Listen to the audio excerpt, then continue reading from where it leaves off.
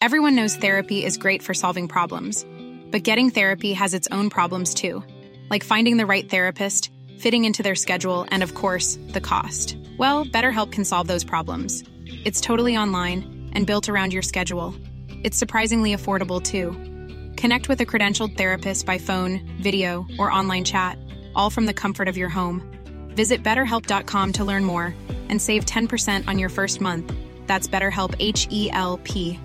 Burrow is a furniture company known for timeless design and thoughtful construction, and free shipping, and that extends to their outdoor collection. Their outdoor furniture is built to withstand the elements, featuring rust-proof stainless steel hardware, weather-ready teak, and quick-dry foam cushions. For Memorial Day, get 15% off your Burrow purchase at burrow.com/ACAST and up to 25% off outdoor. That's up to 25% off outdoor furniture at burrow.com/ACAST.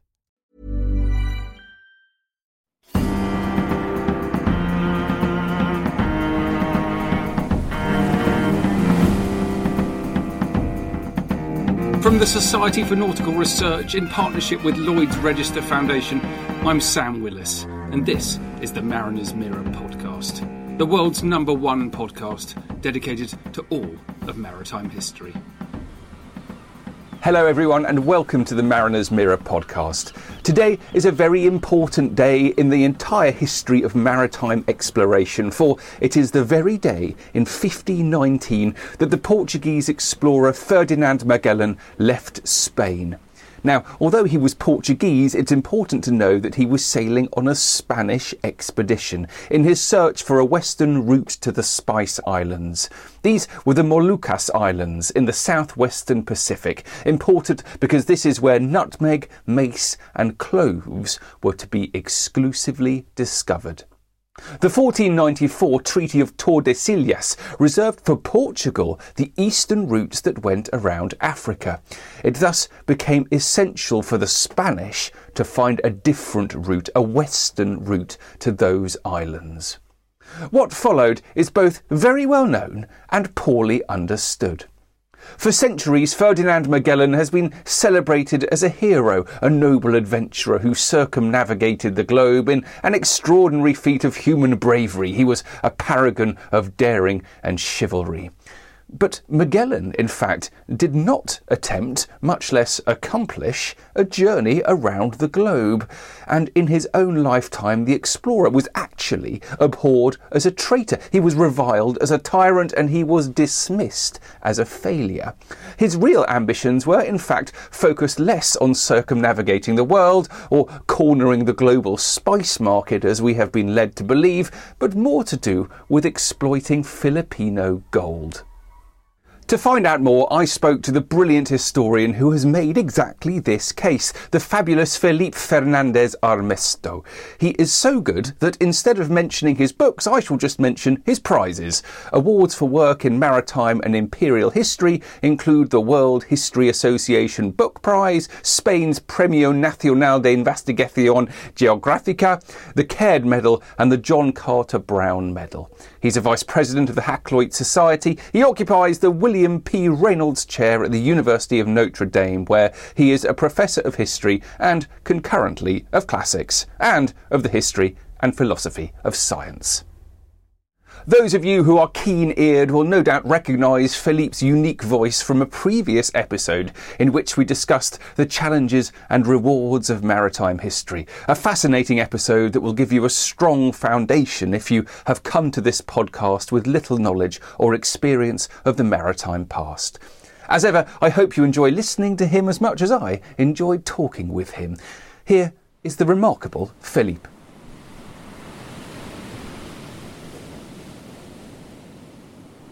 So, Magellan, why don't we start, and with as straight a face as possible, can you tell me what the myth of Magellan is?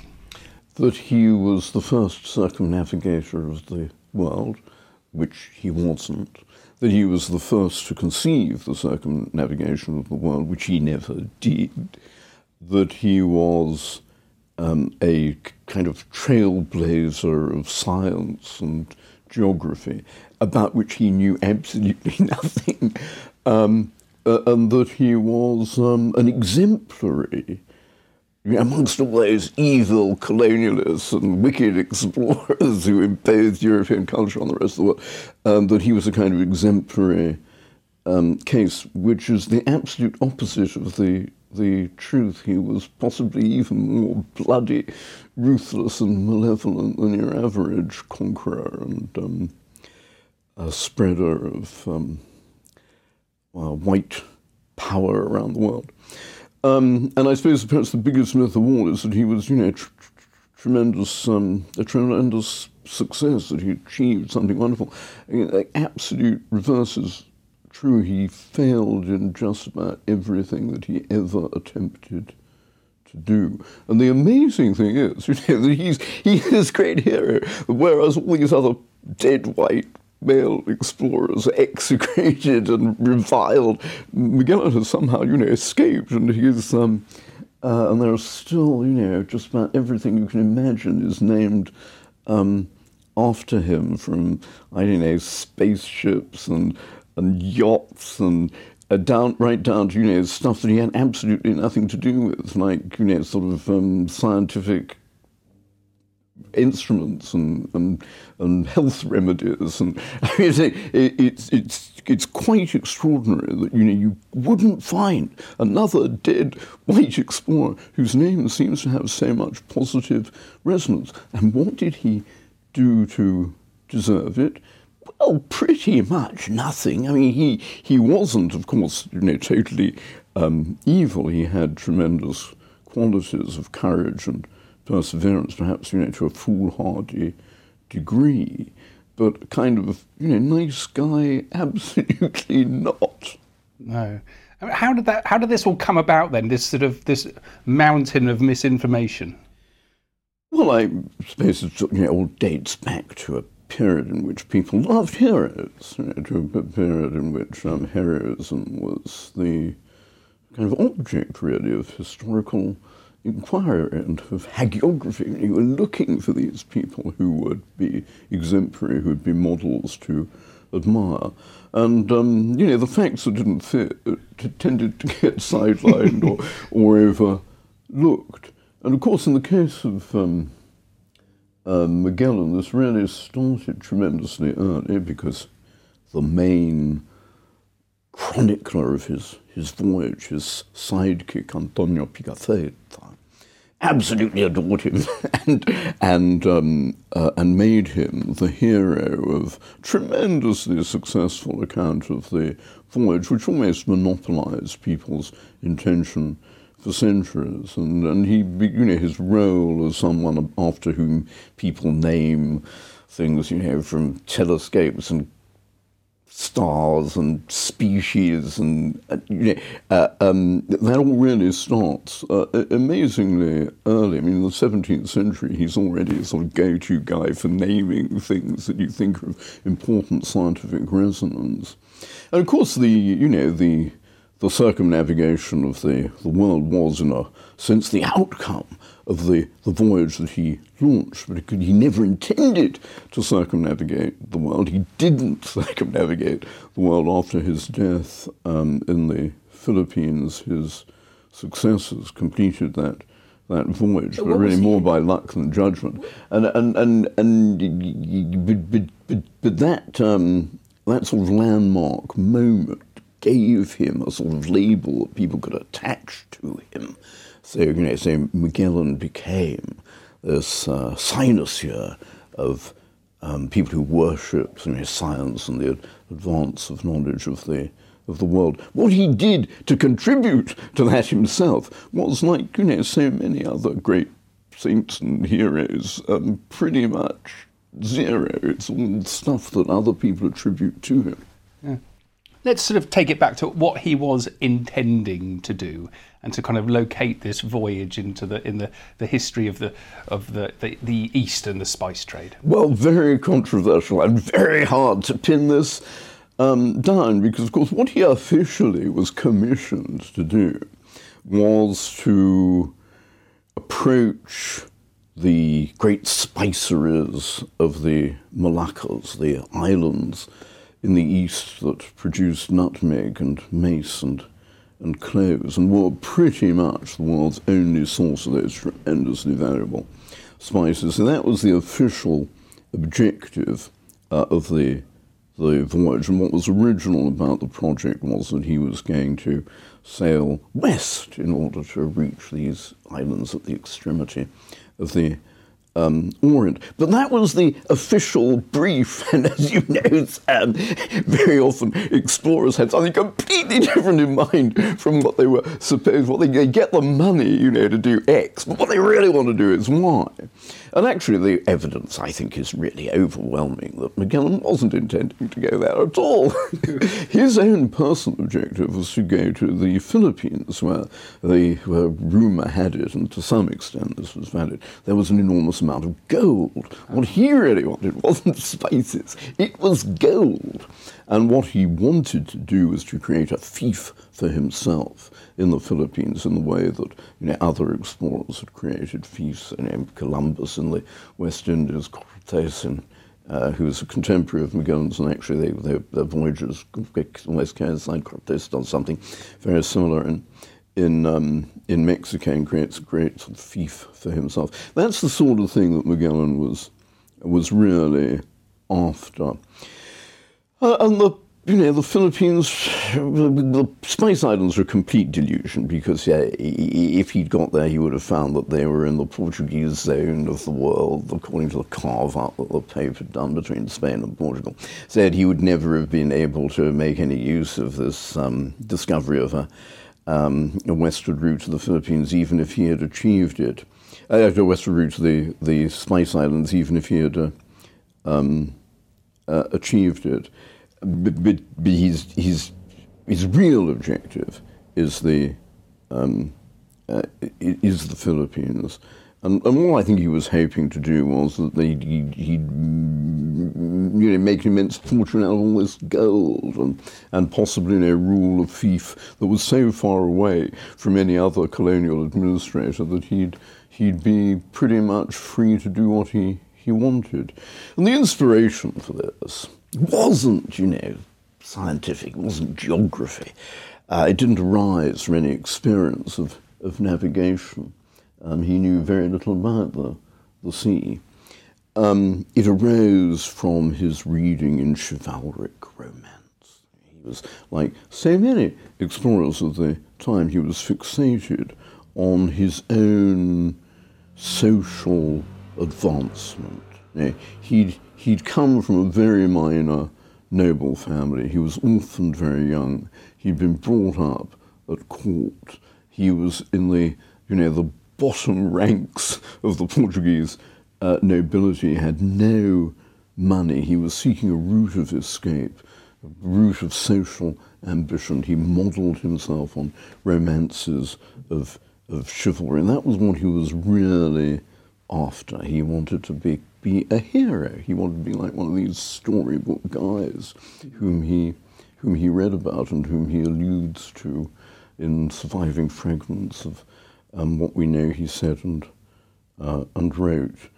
So really, in a way, where he was going and what he was doing was secondary. The important thing was to arrive, and to achieve this social ambition, which was by no means uncharacteristic of explorers and conquistadores of the day. I think that you can, if you read their works, you can nearly always find at least some inspiration, some self-modelling on this tradition of the chivalric hero, the guy who usually he's a foundling, he's down on his luck, he's on his uppers, but by tremendous, virtue and prowess, he recovers his birthright and becomes a, great lord, king, ruler, prince, whatever.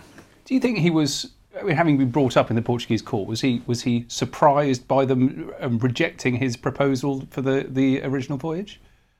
Well, he had history with the king of Portugal.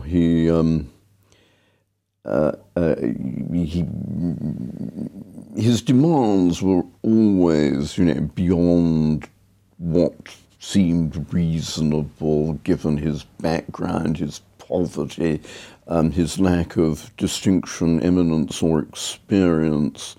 I mean, he graduates, as it were, from his education at the Portuguese court without any particular qualifications and without any academic merit.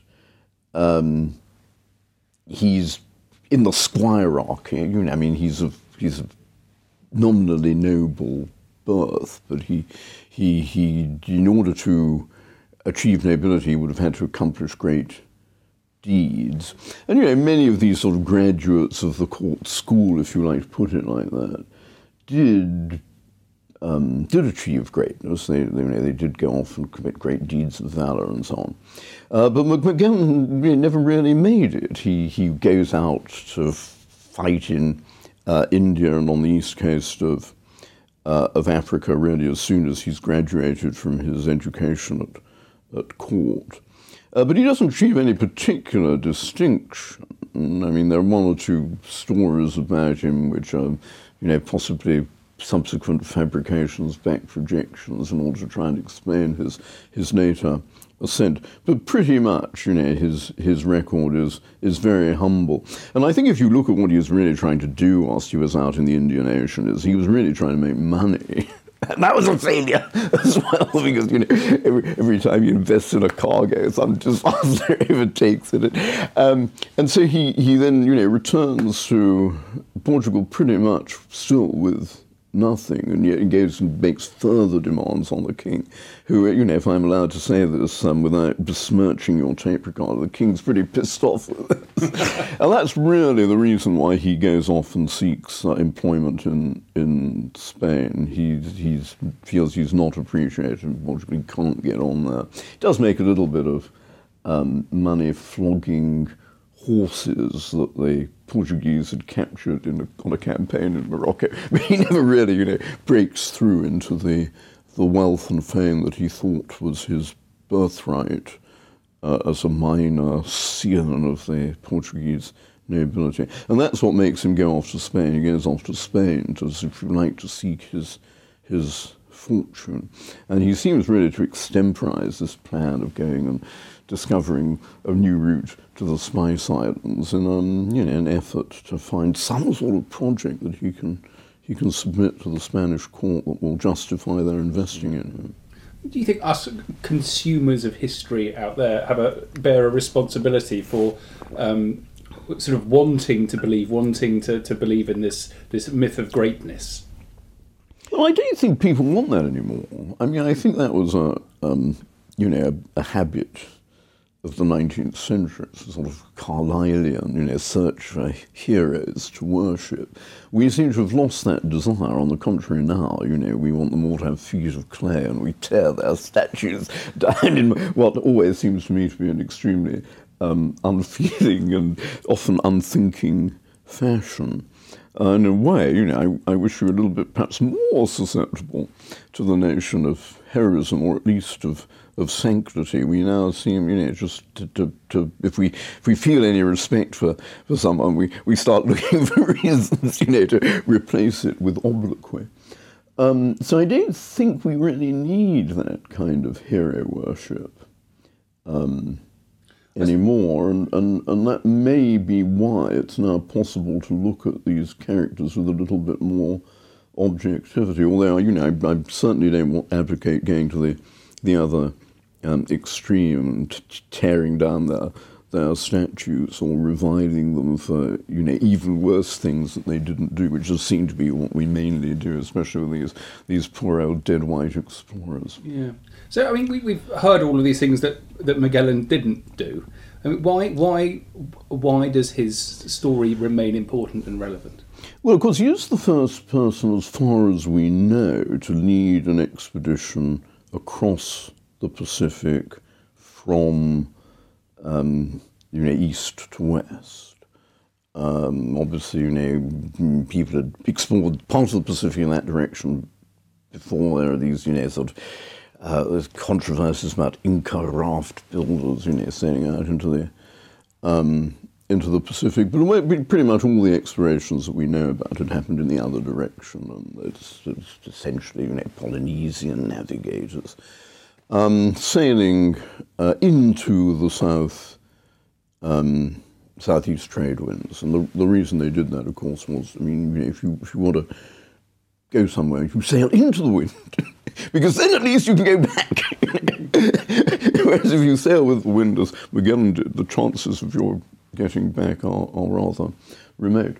So, it's absolutely a very heroic endeavour. In fact, possibly in a sense more heroic than people commonly suppose, because by the time Magellan got to the Pacific, his mission was effectively over. There was no chance by that stage of his finding a profitable route to his supposed destination, which was the Spice Islands. I mean, that was simply out of the question. And he carried on, I think, in that spirit of pig-headedness and, refusal to accept reality, which is very often characteristic of people who make breakthroughs in the history of exploration, because you have to be slightly potty, don't want to do these things in the first place. Hey, I'm Ryan Reynolds. Recently, I asked Mint Mobile's legal team if big wireless companies are allowed to raise prices due to inflation. They said yes. And then when I asked if raising prices technically violates those onerous 2-year contracts, they said, "What the f*** are you talking about, you insane Hollywood ass?" So to recap, we're cutting the price of Mint Unlimited from $30 a month to just $15 a month. Give it a try at mintmobile.com/switch. $45 up front for 3 months plus taxes and fees. Promo rate for new customers for limited time. Unlimited more than 40 gigabytes per month. Slows full terms at mintmobile.com. Everyone knows therapy is great for solving problems, but getting therapy has its own problems too, like finding the right therapist, fitting into their schedule, and of course, the cost. Well, BetterHelp can solve those problems. It's totally online and built around your schedule. It's surprisingly affordable too. Connect with a credentialed therapist by phone, video, or online chat, all from the comfort of your home. Visit BetterHelp.com to learn more and save 10% on your first month. That's BetterHelp, H-E-L-P. Burrow is a furniture company known for timeless design and thoughtful construction, and free shipping, and that extends to their outdoor collection. Their outdoor furniture is built to withstand the elements, featuring rust-proof stainless steel hardware, weather-ready teak, and quick-dry foam cushions. For Memorial Day, get 15% off your Burrow purchase at burrow.com/ACAST and up to 25% off outdoor. That's up to 25% off outdoor furniture at burrow.com/ACAST. Quite counterintuitive. So often with maritime exploration, you have to go in completely the wrong direction to find the best winds, which will then take you where you need to go. Yes, I certainly always maintained that that's the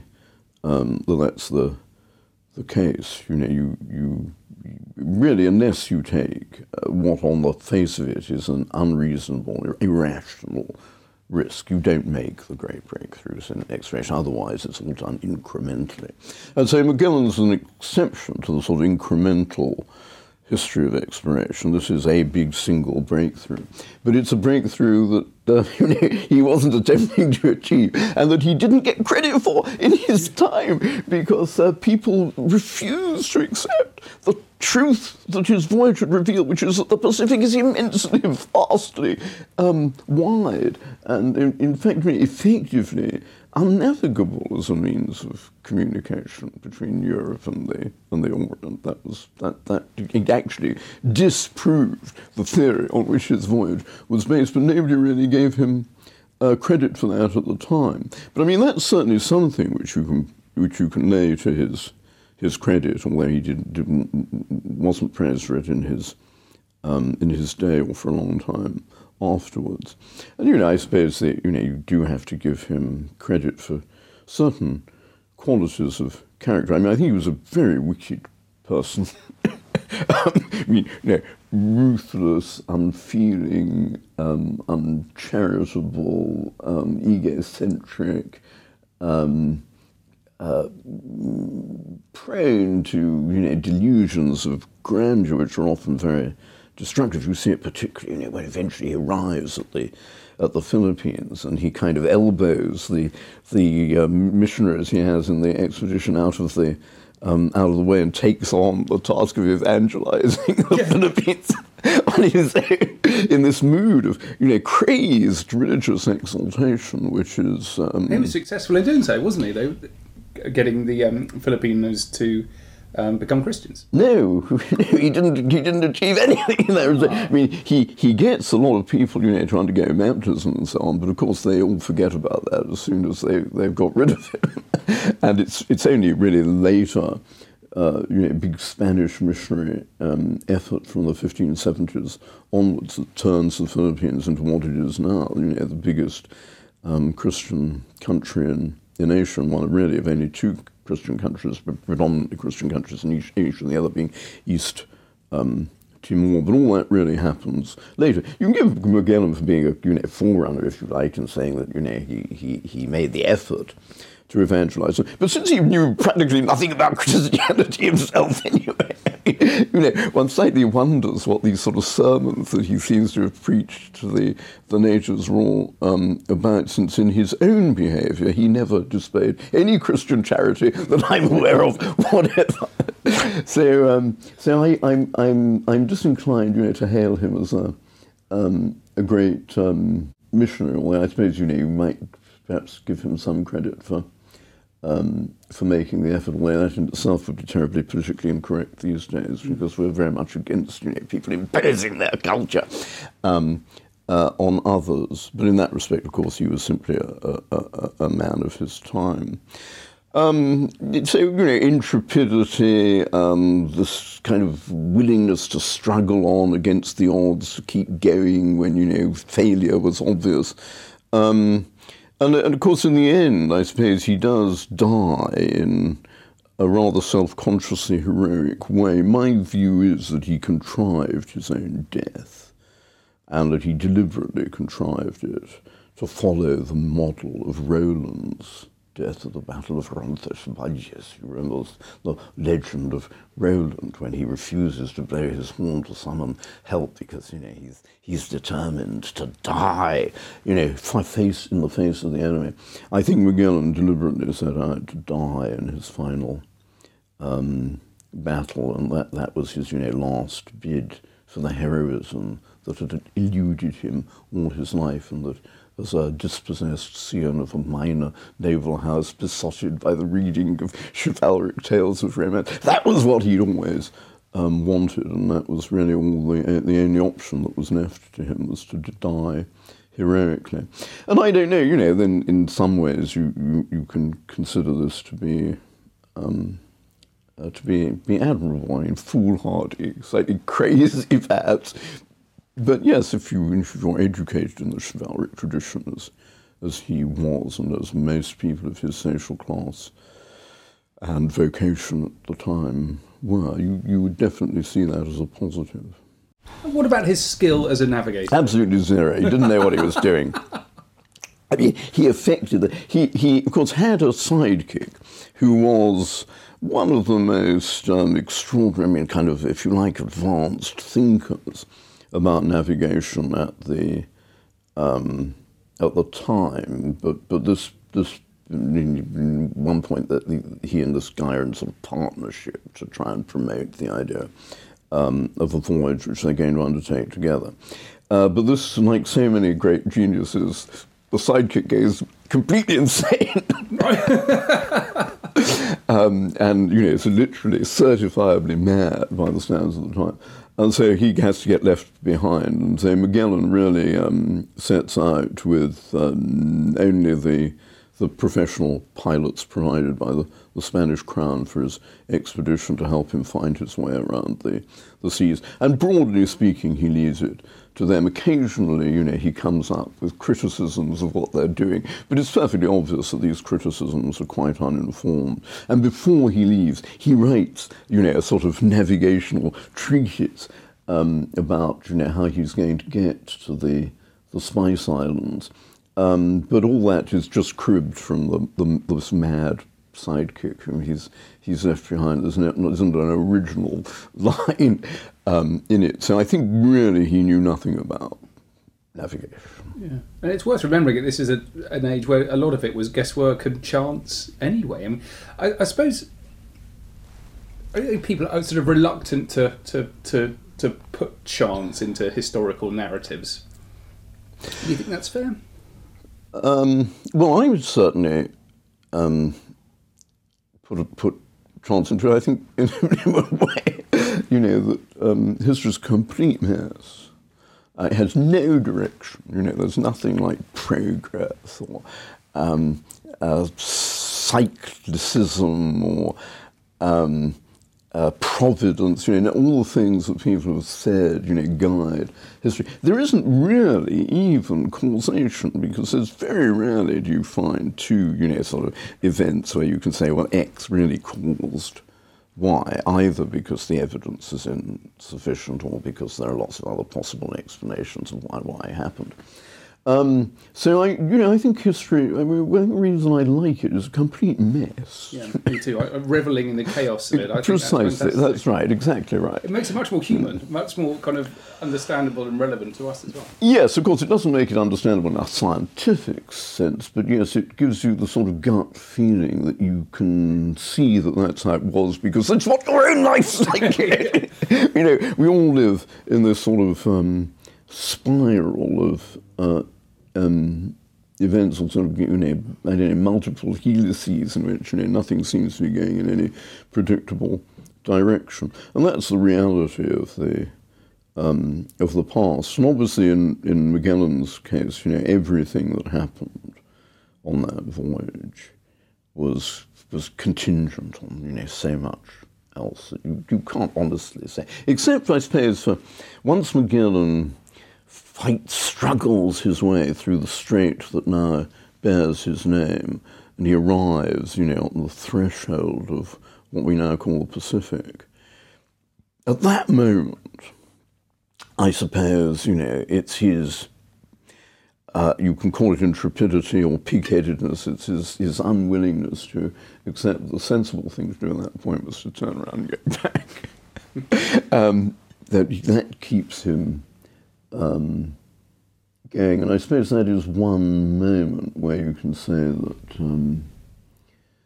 a kind of human caprice really sort of impacted on the course of the history of the world. But normally, you can't detect the course of history, and you can't be quite so specific about what constitutes the supposed turning points. So I think it's all, pretty much of a mess. And except in that one moment, I think Magellan's life illustrates just how messy history is. And when you think, what was he really attempting? He never thought about circumnavigating the world. He probably was never really focused on getting to the Spice Islands, which was where the King of Spain normally sent him. Magellan's own objective was the Philippines. He didn't have, the sort of vision of the world with which he's commonly credited. His notion of what the shape and size of the world was like was very close to that of Columbus and Vespucci. I think he was expecting the world to be very much smaller than it is. So already almost everything that people associate with him has become associable with him, adventitious, by hazard, and it's got nothing to do with what he was trying to achieve or with what he had in mind. And there you can see, how messy history is. That things really work out not only in ways that you can't predict in advance, but that it's very hard to make sense of retrospectively. That's a wonderful place to finish. Felix, thank you very much indeed for speaking to me. Well, on the contrary, Sam, very kind of you to take an interest. Thank you very much.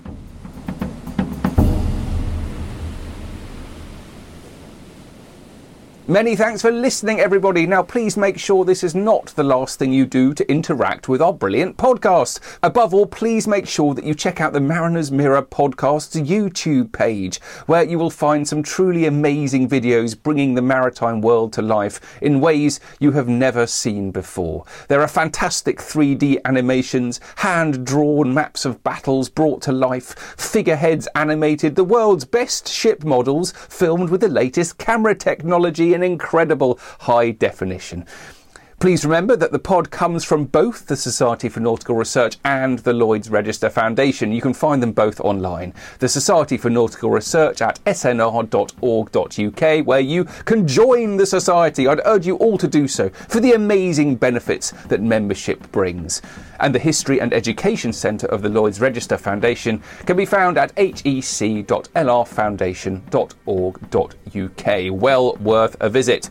You can find the Society for Nautical Research on Instagram and Twitter and Facebook, and please tell your friends, and please leave us a review and rating on iTunes. If you do so, I promise I will read it out.